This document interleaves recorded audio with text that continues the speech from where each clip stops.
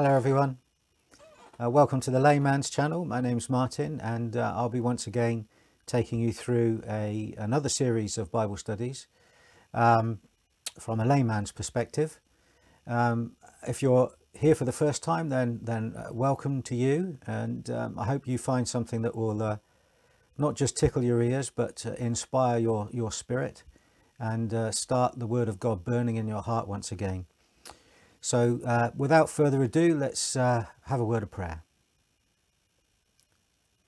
Father, we want to thank you for your word. We want to thank you, Lord God, for the enlightenment that it gives to our hearts and our spirits. Thank you, Lord, that your word isn't about head knowledge, but Lord, it is about communicating with our hearts and spirits, Lord. And Lord, as we come and surrender ourselves today, I pray, Lord God, that your word would once again be a lamp to our feet and a light to our path. And that, Lord, that as we begin these new series of studies, I pray, Lord God, that the entrance of your word would bring light to every single person, every individual, Lord God, who would click on the link and watch this series. So, Lord, I want to thank you once again that you have promised to anoint my lips to enhance the kingdom of God. And Lord, once again, I come before you and surrender to you, knowing, Lord God, that the very first thing you spoke to me way back when I was first became a believer was, I'm going to use you as my conduit. So do that, Lord God, not for my glory, but for the glory of Jesus. In Jesus' precious name I pray. Amen. Okay, well, having come to the end of our previous study into 1 John 4, where we took a close look at verse 4, which is, greater is he that is in you than he that's in the world.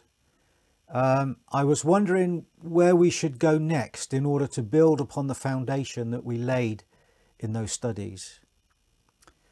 I'm being honest here, I was seriously considering updating an old series of studies that I've done before in various fellowships that we've attended over the years. I'm not ashamed to do that, because I once heard a preacher say that it was okay to revisit old studies and sermons, because he said there was always some meat to be sucked off an old bone. But I have been seeking the Lord for the direction that he wanted these new studies to go. And as is usual for me, I received his direction when I was out walking one morning a couple of weeks ago during the morning walks that I do most mornings. For some reason, I've always found out that I can hear God's voice more clearly when I'm out for a walk. And as I've looked back over the years, there have been many times that I've been directed by the Lord whilst I've been walking. Maybe it's because there aren't many distractions to take your attention away from musing over the important things of life and meditating upon Scripture. That's my theory anyway. Anyway, if you've looked closely at the title page of this video, then you'll already know that for however long it takes, we'll be taking a look at the times where Jesus said in the Gospels, I am. I think that it's going to be the perfect complement to our previous studies into 1 John 4, because once again the majority of our time will be focused on the greater one, Jesus the Messiah, the Saviour of the world, the Saviour of our souls. As you read and study the New Testament, there are many times that Jesus mentions the word I am. In fact, he says it more times than I realised. Of course, there are the obvious ones that we find in the book of John, but he does say those words on other occasions too. And we're going to be taking a close look at those as well as we proceed with these studies.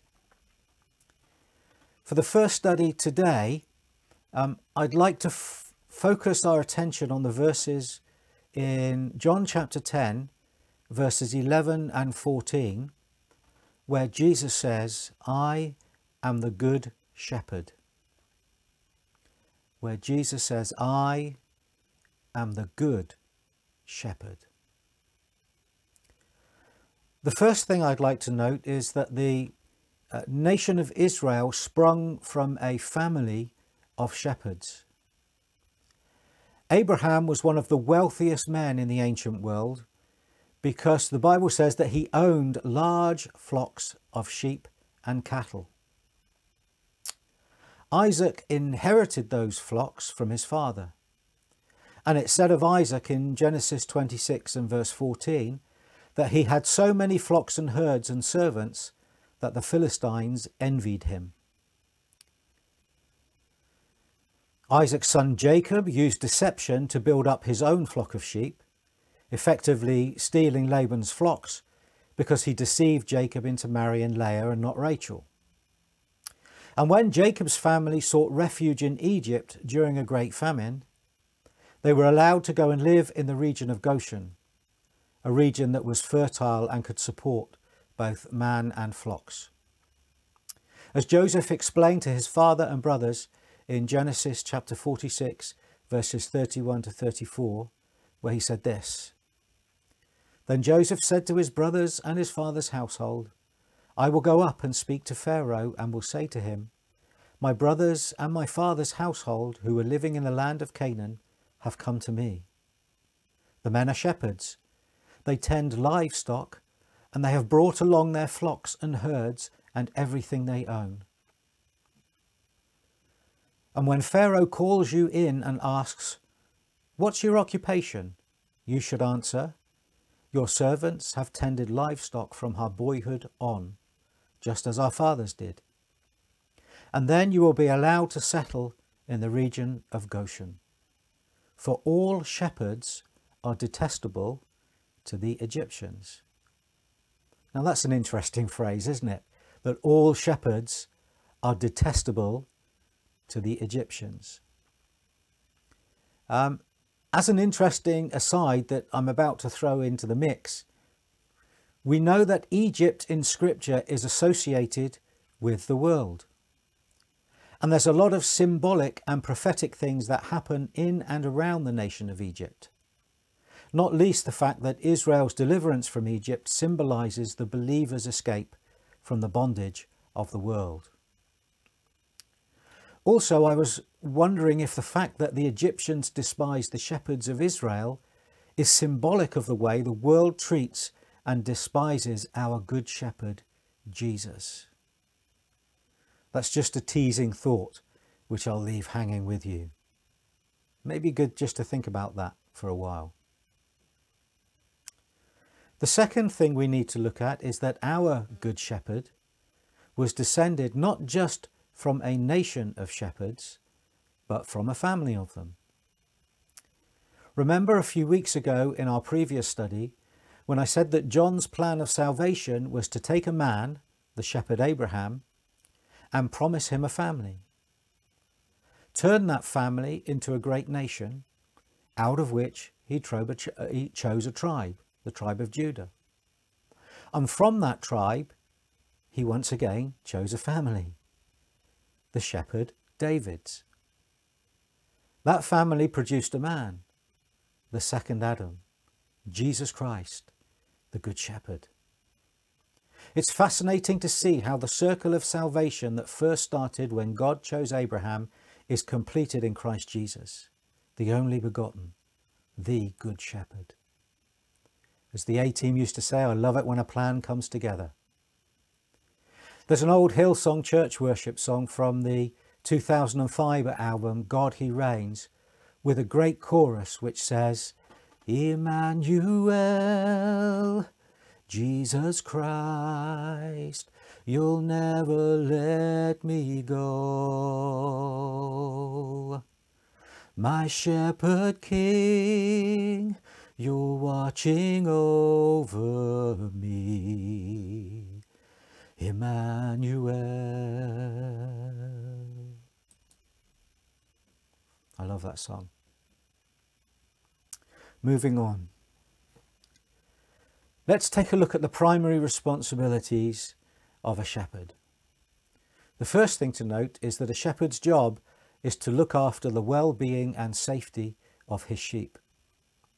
His sheep are his wealth and the inheritance for the next generation.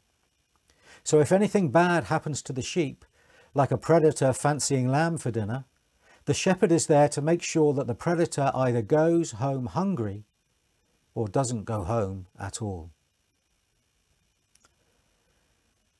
Before David dealt with a rather large predator called Goliath, which was attacking Israel, he had a conversation with King Saul, and we read that in 1 Samuel chapter 17 and verses 32 to 37, when David said to Saul, "Let no one lose heart on account of this Philistine. Your servant will go and fight him." And Saul replied, "You're not able to go out against this Philistine and fight him. You're only a kid, and he has been a warrior since his youth." But then David said to Saul, "Your servant has been keeping his father's sheep. When a lion or a bear came and carried off a sheep from the flock, I went after it, struck it, and rescued the sheep from its mouth. When it turned on me, I seized it by its hair, struck it, and killed it. Your servant has killed both the lion and the bear. This uncircumcised Philistine will be like one of those, because he has defied the armies of the living God. The Lord who rescued me from the hands and the paw of the lion and the paw of the bear will rescue me from the hand of this Philistine." Just as David was prepared to put his life on the line to protect his sheep, so his descendant, the Lord Jesus Christ, does the same thing. But not just the same, but more. In John chapter 10, and verses 11 to 18, we read this. Jesus said, "I am the good shepherd. The good shepherd lays down his life for the sheep. The hired hand is not the shepherd and does not own the sheep. So when he sees the wolf coming, he abandons the sheep and runs away. Then the wolf attacks the flock and scatters it. The man runs away because he is a hired hand and cares nothing for the sheep.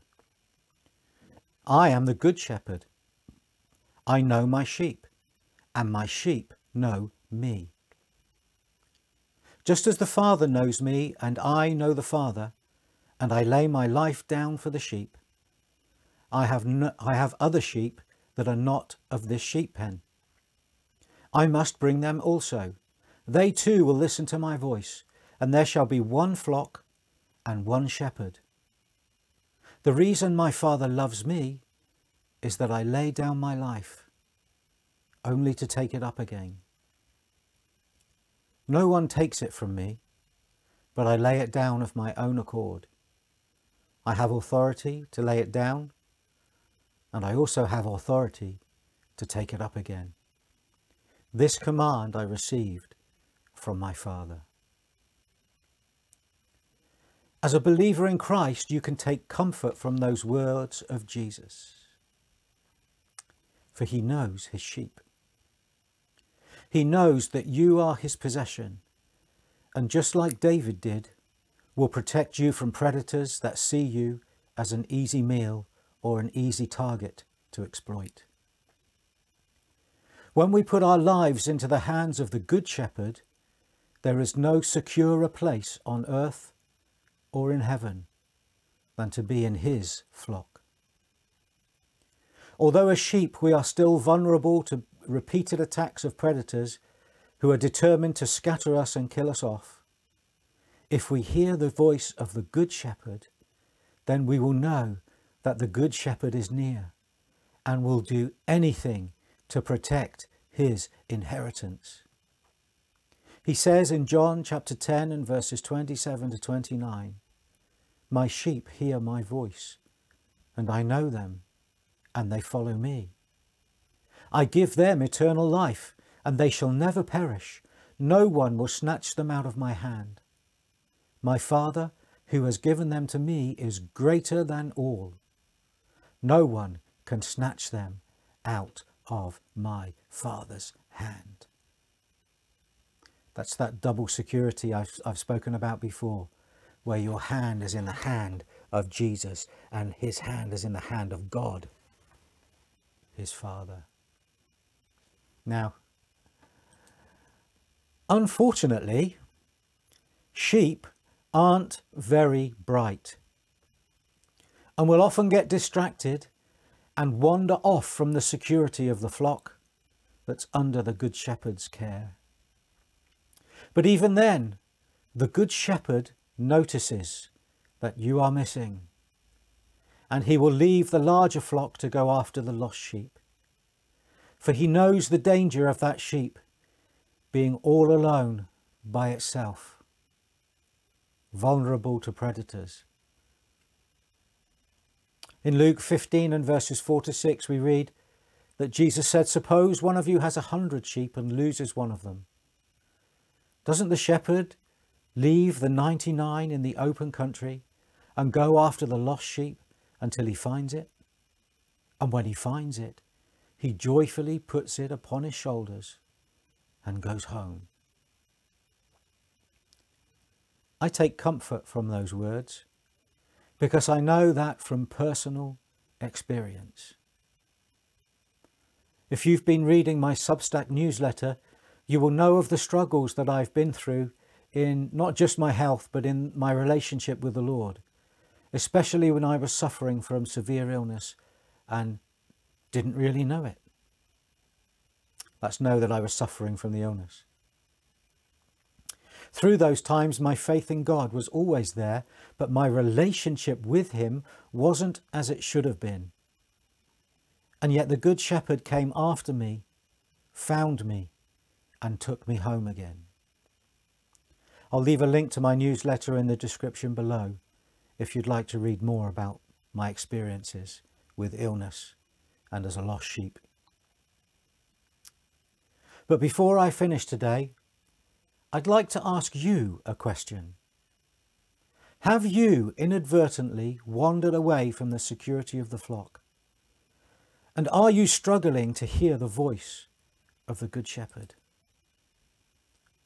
If that's you today, then take heart and be of good courage, for the Good Shepherd is on his way to find you and to bring you home.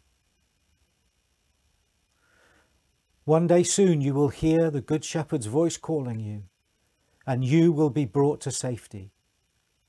The last part of that parable in Luke 15 says, "Then he calls his friends and neighbours together and says, 'Rejoice with me, I have found my lost sheep.'"